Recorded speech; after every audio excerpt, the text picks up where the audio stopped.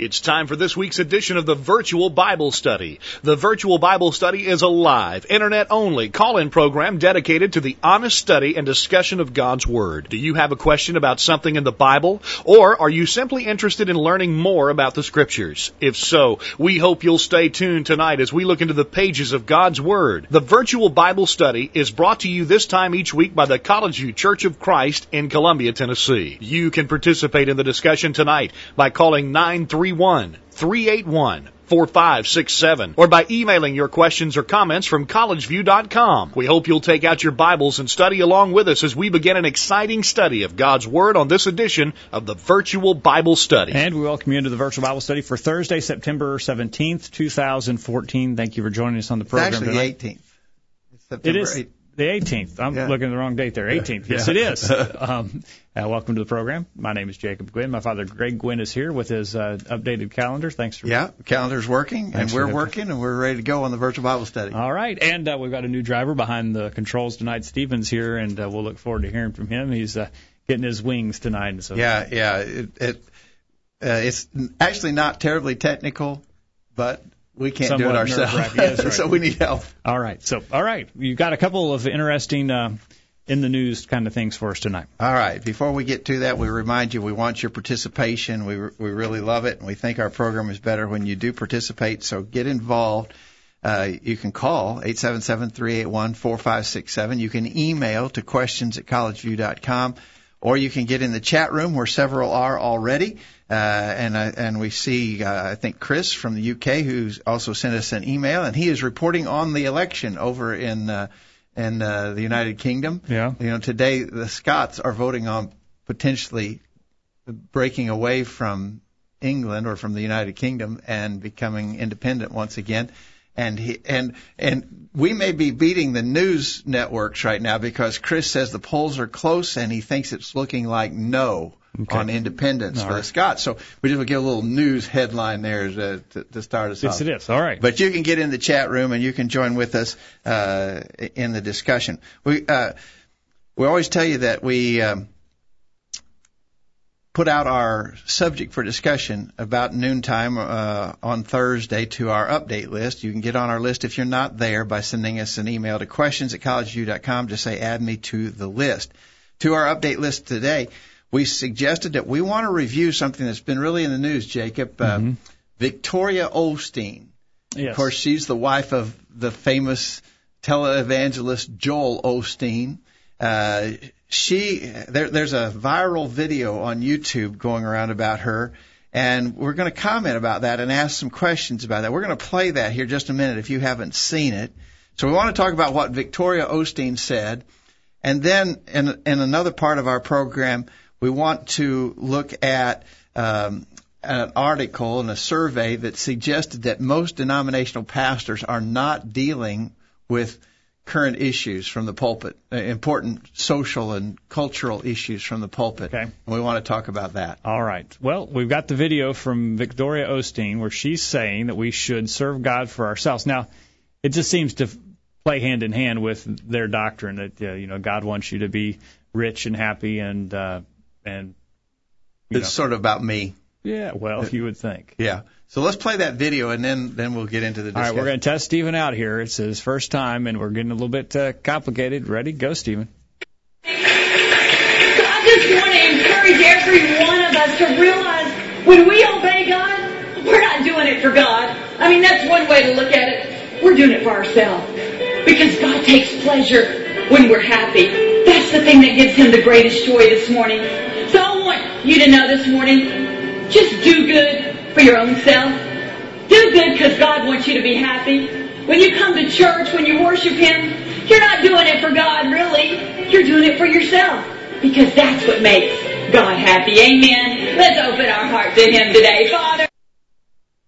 So there's the video that we have under consideration. And as we said, it's made quite a buzz on the Internet, and a lot of people are criticizing Victoria Osteen for her comments there. And so we simply ask, what do you think, what is your reaction to her statement that what gives God the greatest joy is when we are happy? And then before we get done talking about that, Jacob, I think we should we can't pass on that without talking about women preachers. Obviously, she's taking the role of a preacher there, and we should at least comment about that without just in passing, perhaps going by. Yeah. Let me read. I've got the text of that again. So let me read that in case you had a little trouble picking that up from that grainy video. She said, I just want to encourage every one of us to realize when we obey God, we're not doing it for God. I mean, that's one way to look at it. We're doing it for ourselves because God takes pleasure when we're happy. That's the thing that gives him the greatest joy. So I want you to know this morning. Just do good for your own self. Do good because God wants you to be happy. When you come to church, when you worship him, you're not doing it for God, really. You're doing it for yourself because that's what makes God happy. All right. All right. I think we'll get our listeners' comments. Hey, could I give you a sampling of the kind of reaction that she's been getting? Yeah, I'd like to hear that. Eric Erickson, a conservative blogger, editor-in-chief of the blog site redstate.com, summed up his reaction this way, quote, what you've just said is one of the most insanely idiotic things I've ever heard. At no point in your rambling, incoherent response were you even close to anything that could be considered a rational thought. Everyone in this room is now dumber for having listened to it. May God have mercy on your soul. Well, not too charitable there. Any doubt how he felt about it? Yeah. So that's sort of probably a summary of the kind of reaction that she's been getting.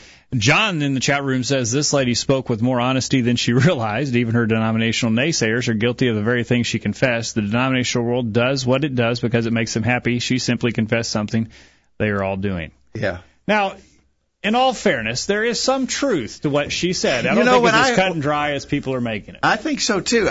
When I heard that and started seeing the just overwhelming negative reaction that was coming out as a result of that video, it made me think that I have actually made somewhat of a similar point before. For instance, I frequently, when we're talking about worship and about the importance of assembling and being regular in attendance, I've made the point that the command that God gave us to worship was not given because he needs us to worship him. Yeah. I've frequently said God does not need mortal man to worship him.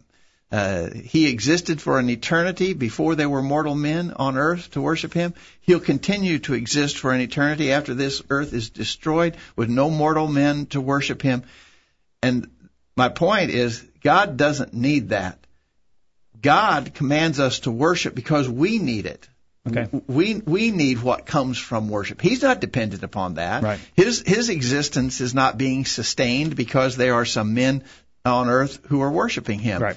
And so, in a sense, I'm making at least a partial statement along the lines of what she said. Well, and Moses made similar statement. I mean, I'm sure Moses wouldn't like to be put in the same group as Victoria Osteen, and he obviously isn't. But he makes a similar statement in Deuteronomy chapter 6, verse 24.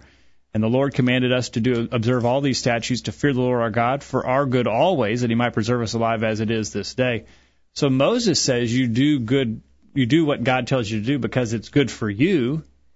Perhaps it's just sort of a reaction to the fact that they're teaching this health and wealth gospel so much that people are really getting their stomachs full of that. Yeah, I think so, and I want to go to that. But there is a sense, before we conclude that initial observation, there is a sense in which we obey for our good. Right. And that we should obey God because we know that in his wisdom he has given instructions that are for us, for our protection, that keep us from all kinds of heartache and trouble. You look at the world and you look at people who do not make any effort to serve God, and you see all the turmoil that exists in their life, and you realize that it's really a good thing to serve God because serving God makes our life better. We are enriched. And we are protected. If God loves us, then he obviously would give us instructions that are for our good, that will make us ultimately happy. And so we ought to be observing God's instructions because we don't believe he's some kind of sadist that wants us to be miserable. He wants us to have the best life possible. Now, I think where the study has to go is what does that mean to make us happy? Absolutely. Yeah. All right, Stephen is behind the control. Stephen, you got any thoughts? I mean, you've been keeping up with the controversy in your aware of what's going on in the reaction. Any thoughts about that? Well, I think I did agree with the guy who said that she was a little more honest than she expected to be. And it almost seemed like when I was watching the video that Joel kind of widened his eyes when he heard what she was saying. Maybe he realized that would strike some chords. But I just think about the verses that tell us to rejoice in suffering. I think that's kind of going to go along with what you guys are going to say in a few minutes, that happiness is coming from serving God, not from serving ourselves. All right. Absolutely.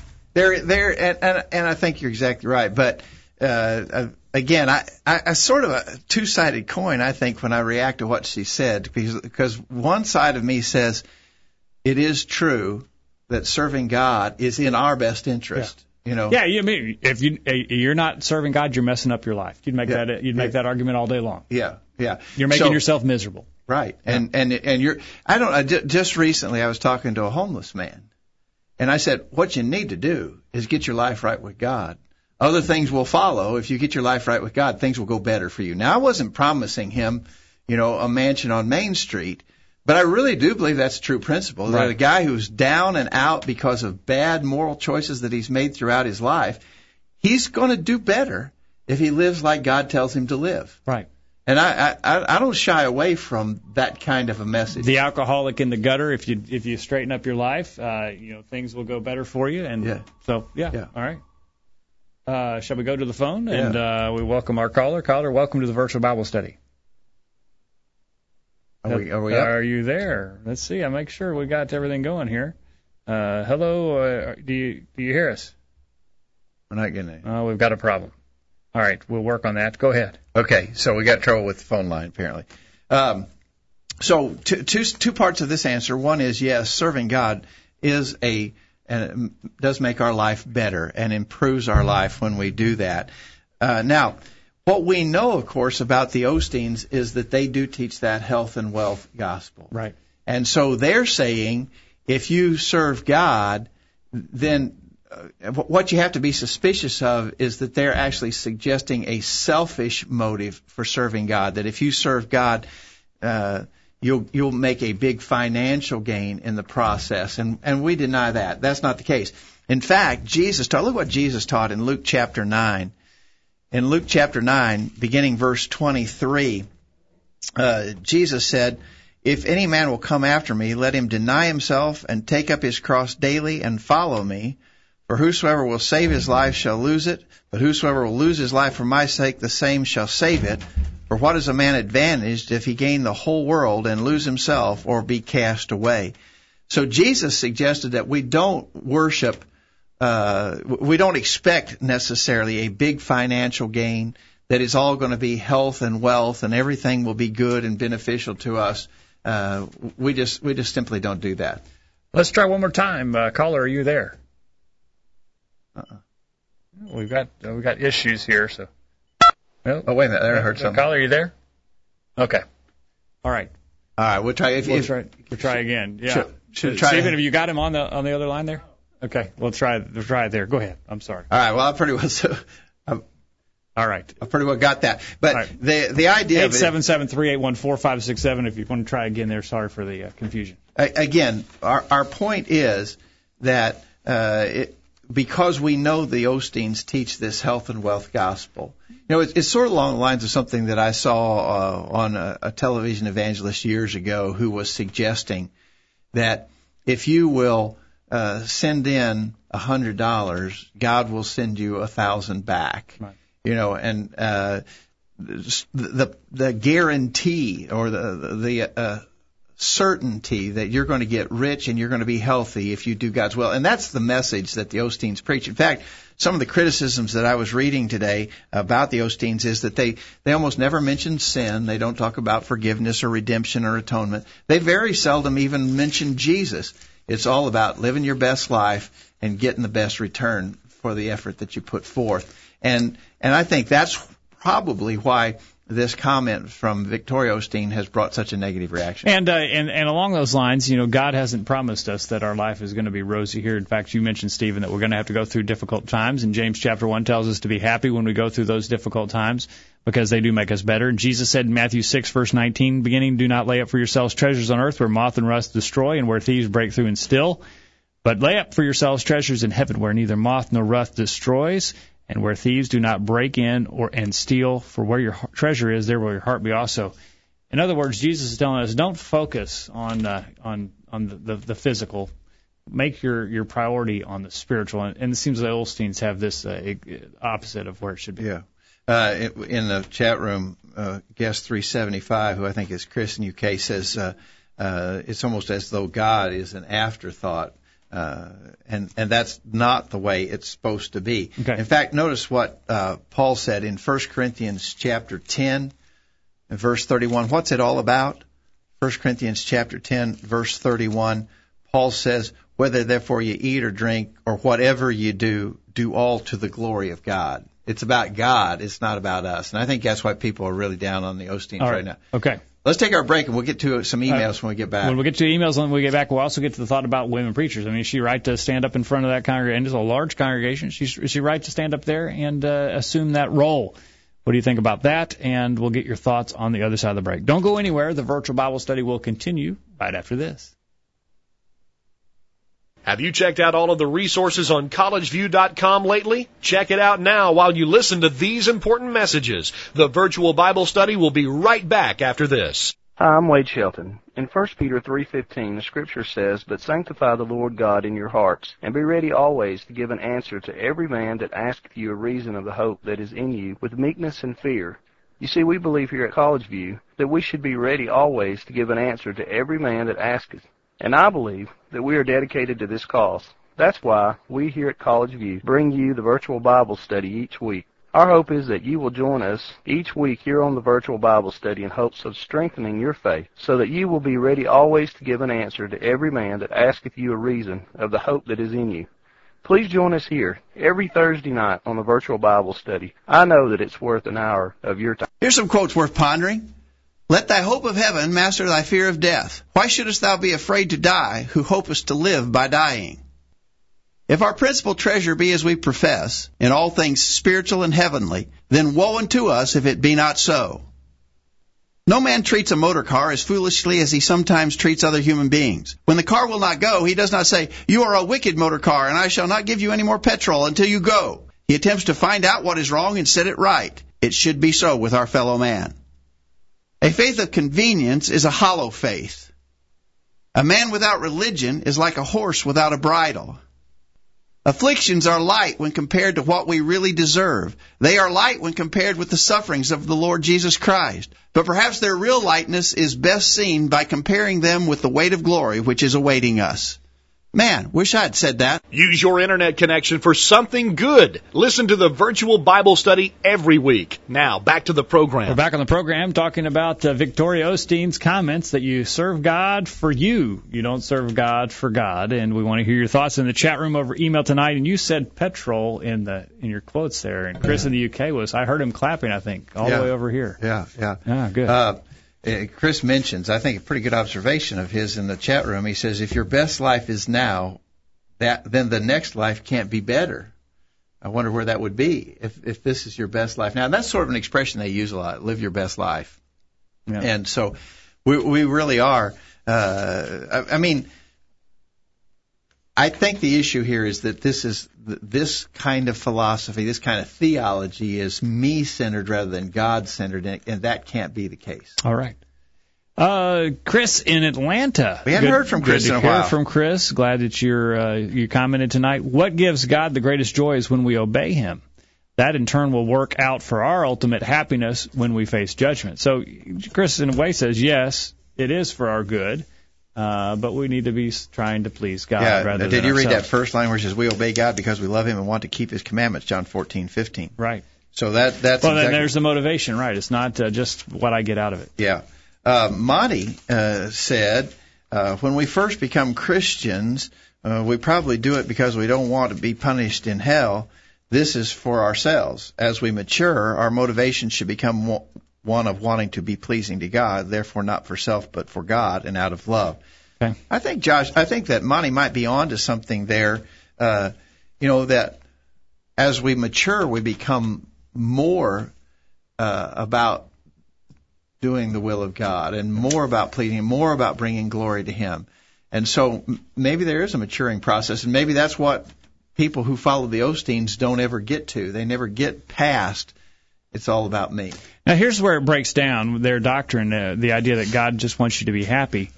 Sure, obeying God and doing His will bring us the ultimate happiness, but it's not necessarily a physical happiness. For instance, if God just wants me to be happy and wants me to be rich and healthy, then I'll do what I see in God's Word that I think will make me happy. But if I come across a command or instruction that's obviously not going to make me happy or not be something that I would enjoy, then, well, I'm going to discard that because I've got this ultimate principle that God just wants me to be happy. Yeah. For instance, maybe it's God's instructions on divorce and remarriage, and I'm in a marriage that may not be happy. God just wants me to be happy, so I see this instruction. Well, I'm not going to do that because I wouldn't be happy if I did that. Yeah, that's the big danger. We've done whole programs before on the Virtual Bible Study about the health and wealth gospel. Yeah. And one of the big arguments against the idea that if you do right, you'll be healthy and you'll be wealthy is the fact that some of God's greatest and most faithful servants throughout the centuries, it didn't happen that way for them. I mean, you think of some great heroes of the faith who suffered seriously in their lives. And we could read the catalog of things, for instance, that the Apostle Paul said that he himself had suffered in 2 Corinthians chapter 11, beginning 24. Of the Jews 5 times received I 40 stripes, save one. Thrice was I beaten with rods. Once was I stoned. Thrice I suffered shipwreck. A night and a day have I been in the deep.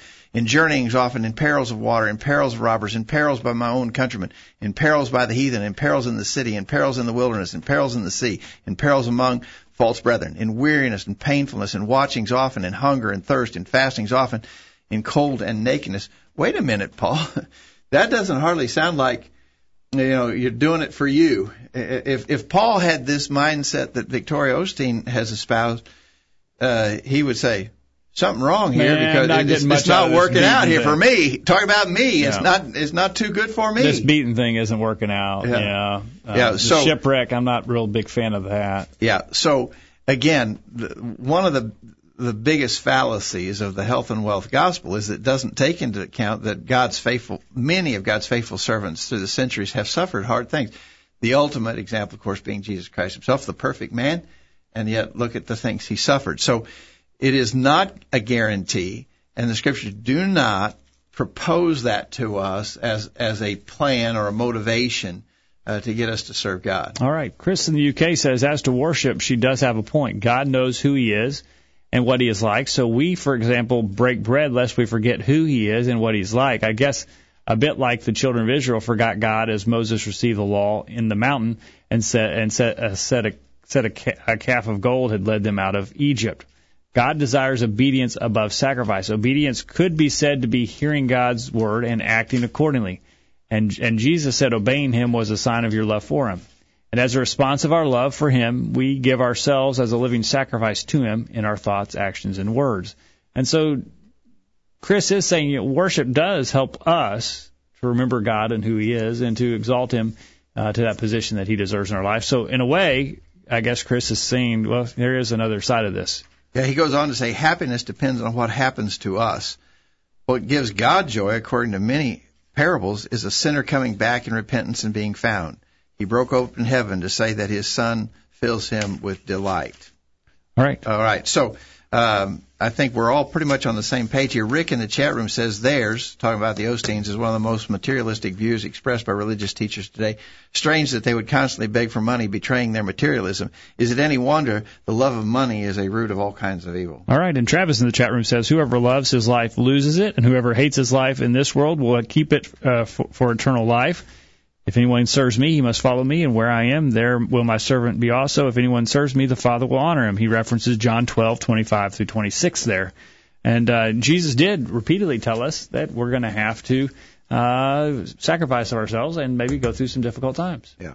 And I think about the rich young ruler, Stephen. There's someone who Jesus didn't say, hey, I want you to have lots of money. I want you to be happy. I want you to be happy, yeah. He went away sorrowful as a result of Jesus' teaching.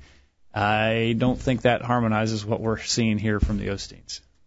All right. So in summary, I think we would say it's sort of a two-edged sword here. One side is, yes, we do serve God because we understand that in His wisdom and in His love for us, He has given us instructions that in general, as a general rule, will make our lives blessed and more free from the heartache and trouble that so often comes to those who are pursuing sin and worldliness. All right. Now, there are exceptions. There are exceptions. And some very faithful people have suffered horribly hard things because of their faith. But ultimately, we're happy. The big picture is to get to go to heaven. It's not about this. It's a spiritual perspective, not a physical perspective. So that's the one side of the consideration. The other side is that that the Osteens are very materialistic in their approach to serving God, and since we know that, it sort of exposes probably the right interpretation to put upon the words that she said. You know, throughout we need to get off this, but throughout the Old Testament, God has asked for sacrifice. David wouldn't sacrifice that which cost him nothing. We're to offer sacrifices today, different sacrifices, obviously, than what they offered, but God throughout history has asked people to make sacrifices to serve Him. It's not all about me. It's not all about what it does for me. God wants us to make sacrifices. All right, real quickly, before we pass from Victoria Osteen's comments completely, maybe we should deal with the obvious. That is, we've got a woman preaching here, Jacob. Yes. What should we say? Well, to answer that, Chris from Atlanta says, can't find anywhere in Scripture that allows that. Well, that's a pretty straightforward and simple answer. I think Monty said the same thing. The Scriptures teach that a woman is to keep silent in the church and not to usurp authority over the man. This is God's way. If they're doing something else, they're not following God. The verses that he alludes to are 1 Corinthians 14, verse 34. Let your women keep silence in the churches, for it is not permitted to them to speak, but they are commanded to be under obedience, as also saith the law. Mm-hmm. And then in 1 Timothy chapter 2, the other verse that he alludes to, Yep. 1 Timothy chapter 2, I can get my pages Verse open. 11, beginning, Verse, let a woman learn in silence with all submission, and I do not permit a woman to teach or to have authority over a man, but to be in silence. You know, in so many denominations, those, what I think are very straightforward instructions are being generally ignored. And I just can't imagine why. I mean, how could that be any plainer? I mean, that seems so straightforward. But we've got just a host of women preachers, and many of them on the TV. One of the ones that just almost, I mean, it's almost like fingernails scratching across a chalkboard is Joyce Meyer. Oh man, that's just torture. Well, all right. You haven't minced any words there, but Stephen, it's pretty apparent that the Scriptures condemn it, but we see so many who are finding ways to explain it away. Yeah, I think the source of that deviance from the Scripture is probably the same as the health and wealth gospel itself. What can I do to make me happy? I am the center of my interpretation of the gospel. My happiness is what determines how I'm going to interpret God's word. And so if God says very plainly, this is the way the woman acts in worship, if that doesn't coincide with that person's happiness, it's not going to be upheld. Right. And what seems right to me, I can't see any problem with it. It doesn't. I don't have a problem with it. Well, what did God say about it?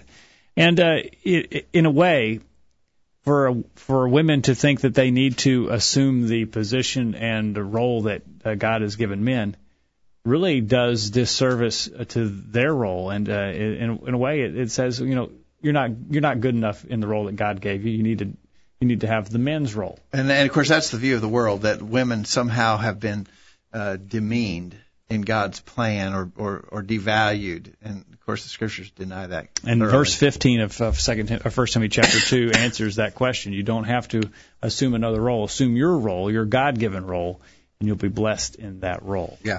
Chris in the UK says, women cannot have authority over a man, so teaching is a position of authority, so that rules out women teaching men. Some would say that a pastor is an elder and they need to be the husband of one wife, which is hard for a woman to do. He says, in our next part of our program, we're going to deal with a Barna poll. So he says, here's another poll from back in 2004 by Barna.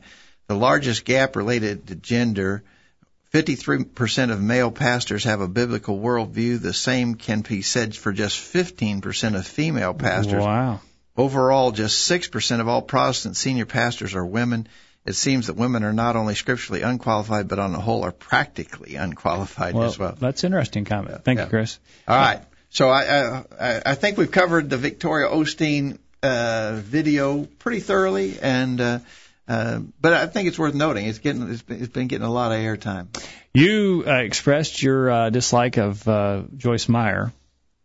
Chris in the chat room says you've not heard of Christine Kane. Then she is awful. You ever heard of her? I've never heard of her. All right, Is she in the UK, Chris? Probably she is in the UK, and we don't see her over here. All right.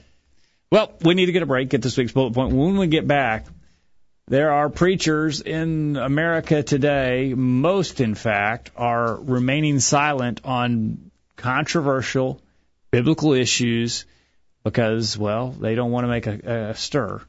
And we want to talk about that. Amazing study, amazing statistics here about preachers who just won't, well, they don't deal with issues. Don't want to talk about it. Nothing, don't rock the boat. Don't rock the boat. We'll talk about that when we get back. Don't go anywhere. We continue right after this. Don't touch that mouse. The virtual Bible study will be back right after this. This is Greg Gwynn with this week's bullet point. We hear a lot about change. Politicians frequently talk about changing things in government. Educators discuss changing our schools. Societal trends and technological advances have powerfully changed things in our daily lives. We now hear of personal trainers who try to help people modify their living habits and routines. So with all this talk about change, what about change when it comes to religious matters?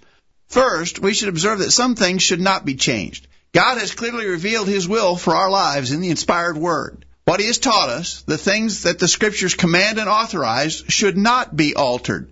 Men have imagined that they can change such things, and they have proceeded to do so with abandon. At their whim, via a church council, or by a human vote, they make revisions to the perfect law of liberty. Do they really think that they can improve on God's plan? Apparently so. This is wrong, and these changes must be avoided. Second, some things absolutely should be changed. Here we have in mind any sinful things that exist in our personal lives or in our collective endeavors. It's never too soon to rid ourselves of evil. John the Baptist urged his hearers to bring forth fruits worthy of repentance, Luke 3, verse 8. We should do the same, and we ought to do it now. Such change is not only good, it is commanded and necessary.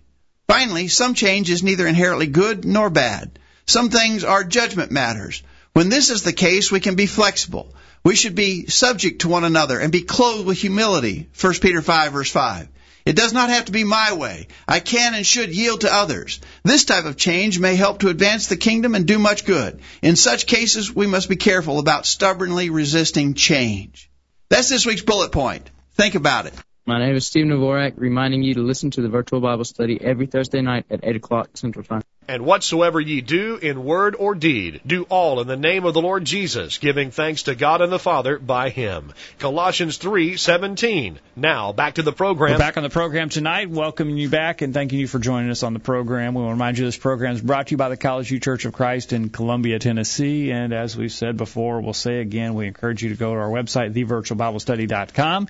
And if you're in the Columbia, Tennessee area, we encourage you to come and worship with us at your earliest convenience. Find out more about our meeting place and our times of meeting at thevirtualbiblestudy.com. All right. For the second part of our discussion tonight, we want to go to a poll. A lot of people will recognize the Barna Research Group. And they do a lot of polling, and they do a lot of religious polling. And last month, there was a survey about denominational pastors and preachers and whether or not they deal with current social, moral, political issues. In other words, the question was their belief regarding the relevancy of Scripture to societal, moral, and political issues and the content of their sermon in light of their beliefs. Mm-hmm. Now, the article about this went on to say is what we are finding is that when we ask these denominational pastors about all the key issues of the day, 90% of them are telling us, yes, the Bible speaks to every one of these issues. Then we ask them, well, are you teaching your people what the Bible says about those issues? And the numbers drop to less than 10% of pastors who say that they speak to it. It says the Varner Group polled pastors about what factors they use to gauge whether or not a church is successful. There you go. And they said there are 5 factors. Here, in other words, here's what they are emphasizing. What are these denominational pastors emphasizing?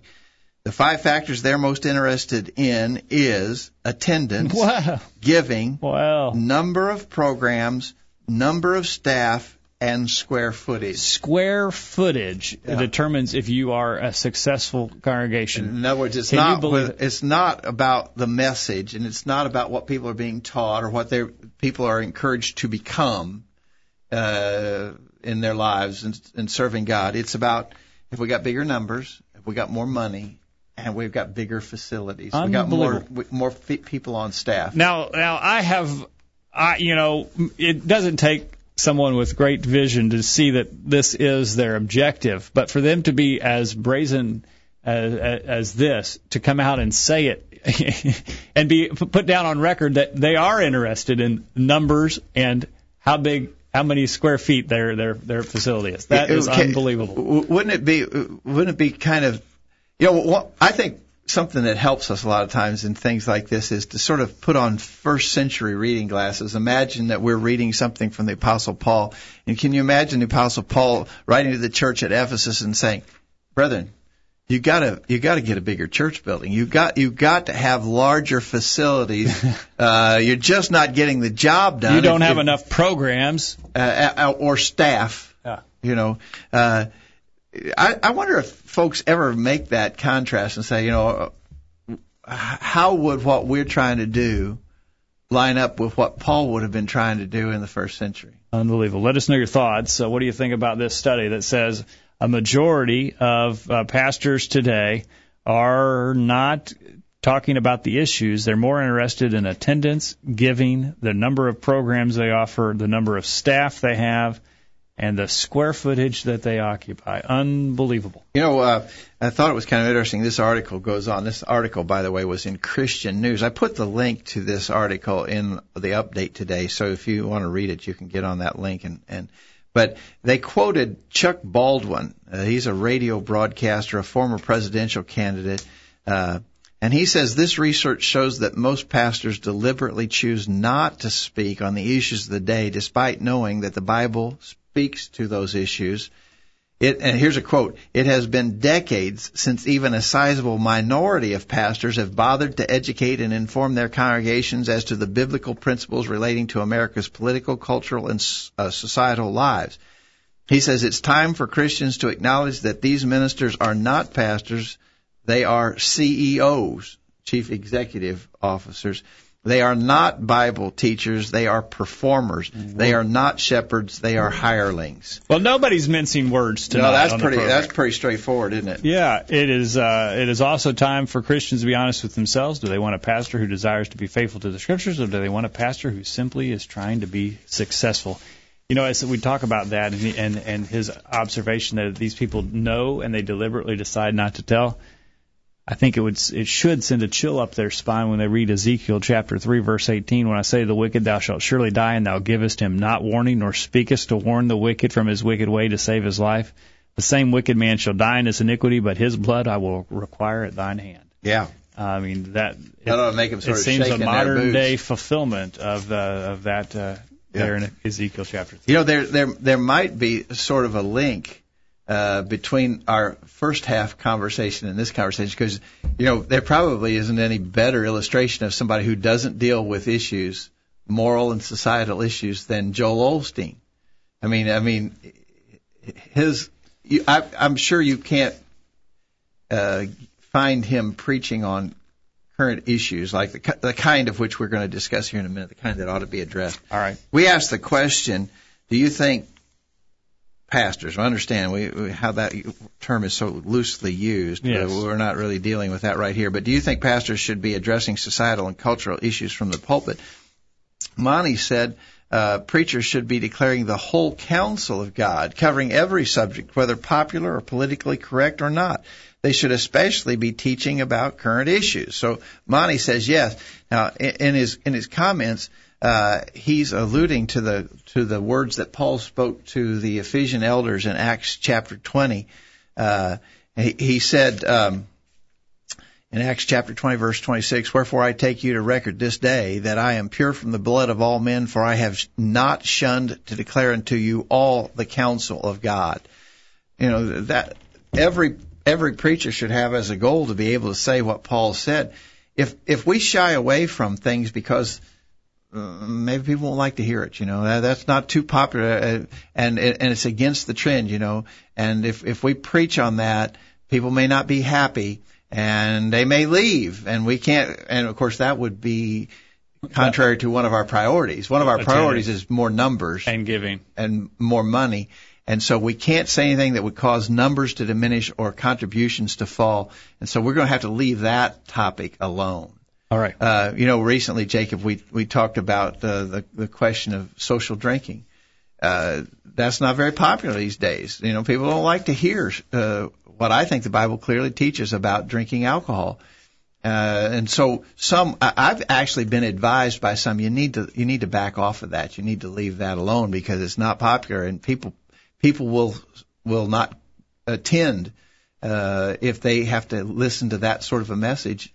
Well, are we going to declare the whole counsel of God or not? Well, get a load of this, Stephen. Philip Kent Clark in the chat room says, a denominational church in my area from which one of our members' brothers goes made their preacher sign an agreement not to preach on adultery and a couple of other issues. Made the preacher sign an agreement. I'm not going to preach about adultery, and, if you don't like this idea of not stealing, I won't talk about that. Can you imagine? Yeah, it sounds like they're very much committed to themselves and not much else. There you go. Stephen, don't you think that would identify the preacher who would sign such a contract? That would immediately identify him as a hireling. He's a hireling. He's there just to draw a paycheck. And if you say, don't preach on that, then I won't because I want to keep getting my paycheck. That's the definition of a hireling. Well, and they're not enduring sound doctrine. They've found it for themselves, teachers having itching ears. And so this guy, scratch our ears, but don't make us feel uncomfortable. Yeah. Unbelievable. Thank you for that comment in the chat room, Philip. Let's see if we got a couple other comments here before we go to this next break. Chris in Atlanta says, when we asked, do you think that pastors should be addressing societal cultural issues from the pulpit? He said, absolutely. Like Paul in Acts 20:27, we should preach the whole counsel of God. The Bible offers instruction pertaining to our whole lives. We would be remiss if we preached only the feel-good and non-controversial things. It is sad that preachers are more concerned in the quantity of members than the quality of the family. I would rather worship with 50 strong Christians than 500 fair-weather Christians that may not be in a right relationship with God. Well said, Chris. Good observation, Chris. Just because someone attends a church doesn't make them right with God. And so, the numbers aren't all that matters. And Chris in the UK says they should be preaching the Word. If the issues are in the text, then fine. But their first task is to faithfully proclaim the text before them. I agree with that, Chris. I guess Chris is saying, well, don't use the Scriptures to, I don't know.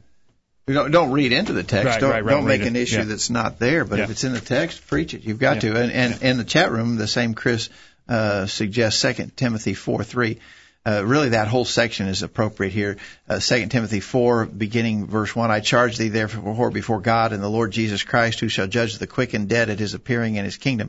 Preach the word. Be instant in season, out of season. Reprove, rebuke, exhort with all longsuffering and doctrine. For the time will come when they will not endure sound doctrine, but after their own lust shall they heap to themselves teachers having itching ears, and they shall turn away their ears from the truth and shall be turned into fables.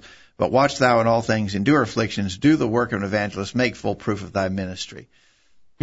Paul told Timothy that you can expect as you go about your work, sometimes the message that you preach will not be popular.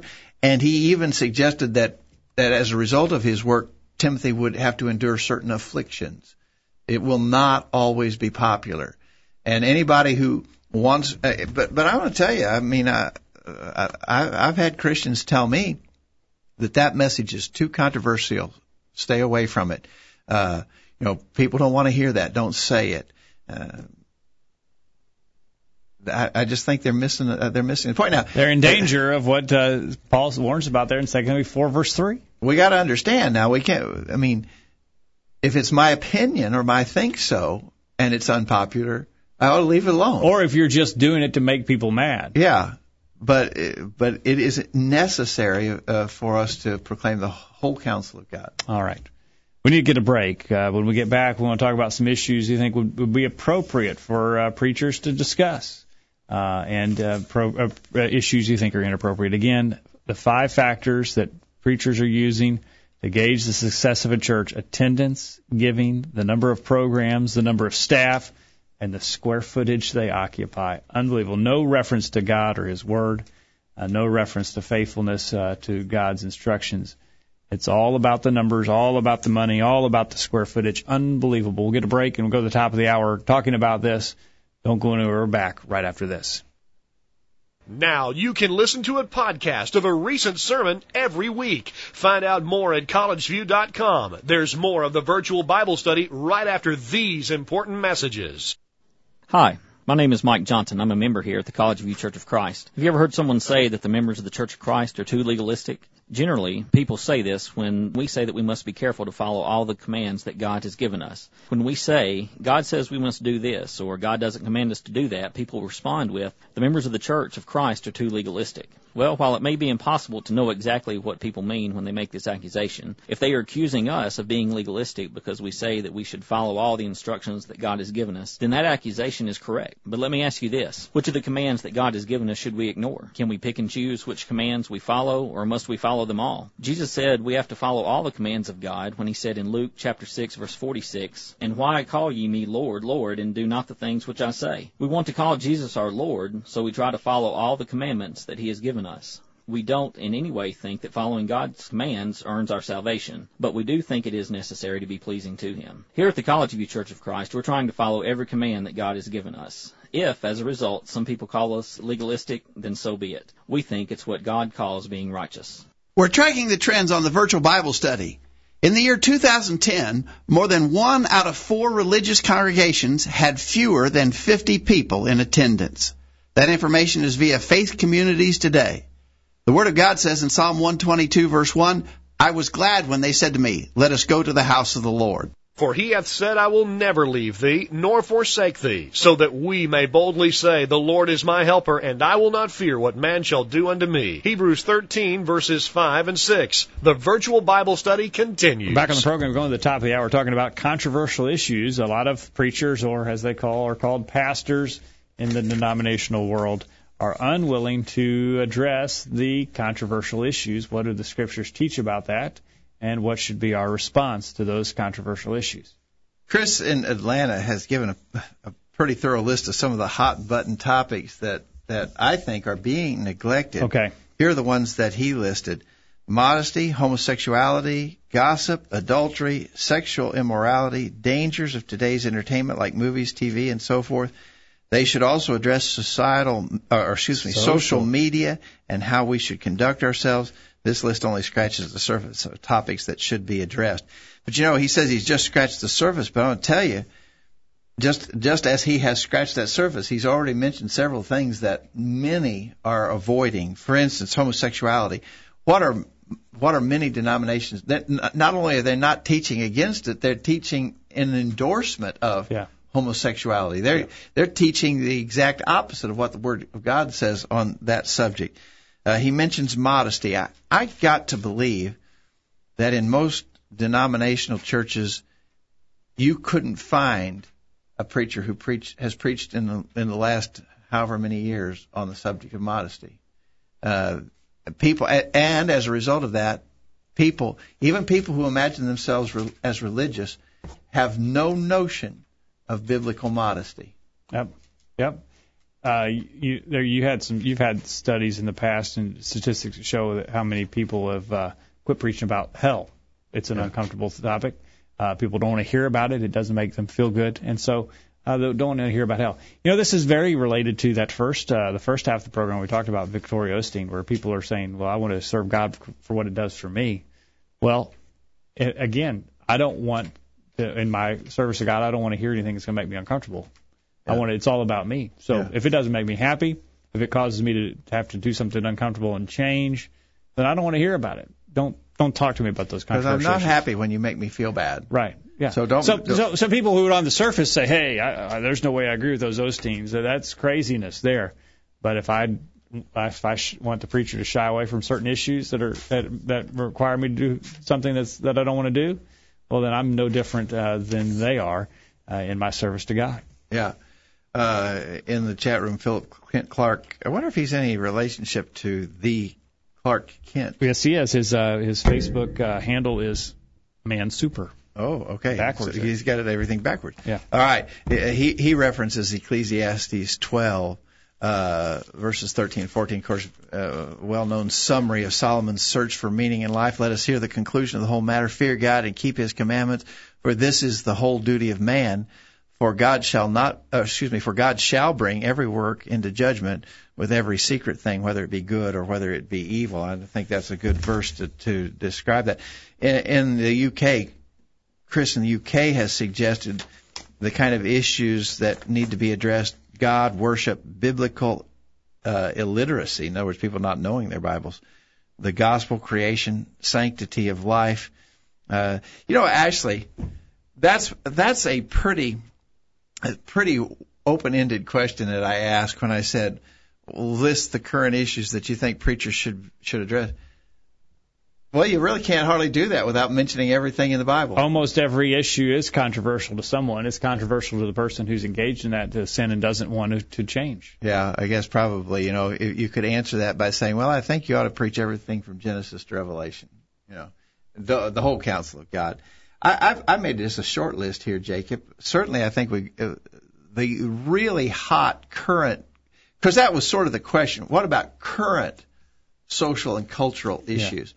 Homosexuality, same-sex marriage, that's got to be up there, right? Because, that is in the news all the time anymore. And you wouldn't think, well, nobody's going to buy into that, but people are. Yeah. And the media is so in your face about it's okay, and you're closed-minded if you have any problem with it, that you've got to remind people what the Scriptures teach on them. Just sort of as an illustration, I sent videos of our community Bible study in which we dealt with the subject of homosexuality. I sent those to Jim in Michigan, and the church members viewed those videos.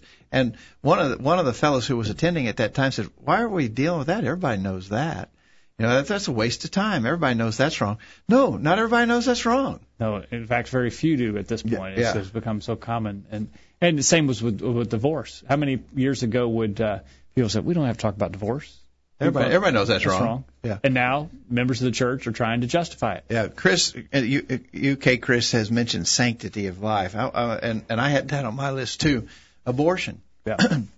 If we're not preaching about abortion and about the horrible slaughter of innocent life in America and worldwide for that matter, but we're dealing with America specifically, then I think we're really failing to speak out on a needed subject.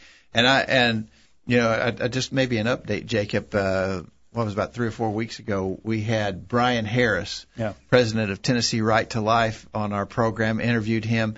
An update for Tennessee listeners, want to remind you about the upcoming election in which we have a chance to let our voices be heard on the abortion question.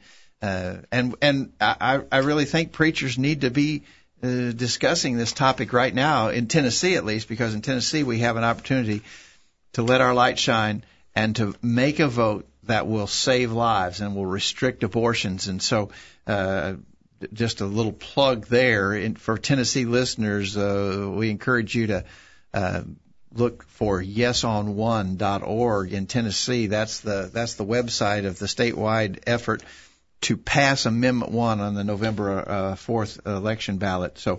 But preachers need to be talking about abortion. Millions of unborn babies have been slaughtered in the United States and are continuing to be. And if we're not talking about that, what are we talking about? All right. You ask furthermore, as we get close to the end of our time here, current issues you think would be inappropriate for preachers to discuss from the pulpit. Let's see what Chris in Atlanta says. I don't think preachers should necessarily push one political candidate over another. They should, however, be teaching what God expects from our leaders and what laws or potential laws are sinful, like abortion. All right. Amen to that, Chris. I think pretty much anything can be preached as long as you have scriptural support and use tact and discretion. It would be acceptable to preach about the marriage relationship, but unacceptable to go into graphic detail about it from the pulpit. I appreciate you guys for your willingness to take on difficult subjects. Thanks, Chris. Good to hear from you. And Chris in the UK says it would be inappropriate to talk about seed faith. Seed faith is what these health and wealth guys do. Give me 10, you'll get 100 back. Plant a seed and reap this big harvest. Right. That's what he's talking about. It would be inappropriate to talk about their summer vacation, positive confession, the circle maker. See, now, Chris, you're mentioning some things there that we're not familiar with that terminology here, so we're not sure what that means, the circle maker. The film they saw last weekend, centering prayer, the 4 blood moons, contemplative mysticism, basically anything that's moralistic, therapeutic deism, 5 ways to better finances, 5 ways to better marriage, 5 ways to better children, 5 ways to a tidier home.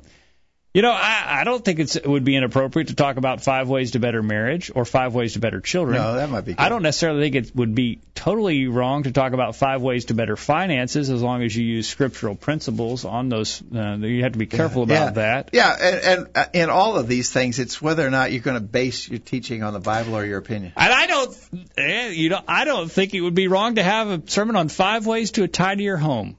Stephen, I think we could have a sermon 5 ways to a tidier home. Stephen, we'll assign that to you. You can preach on that in a couple weeks. A 5-way, but if they're scriptural principles to talk about, to consider the ant, I got you sluggard, I got to agree with that. I got to agree with that. We should not be preaching about 5 ways to lower your carbon footprint. Okay. All right. 5 ways the tithe will bless me. Well, we don't want to talk about that. 5 reasons why the pastor is right about whatever he says. Now, you might be for that one. Hey, 5 ways the country would be better if we voted. 5 ways I can better look after my budget. Budget, I think, yeah. Oh, okay. How can I learn to speak in tongues?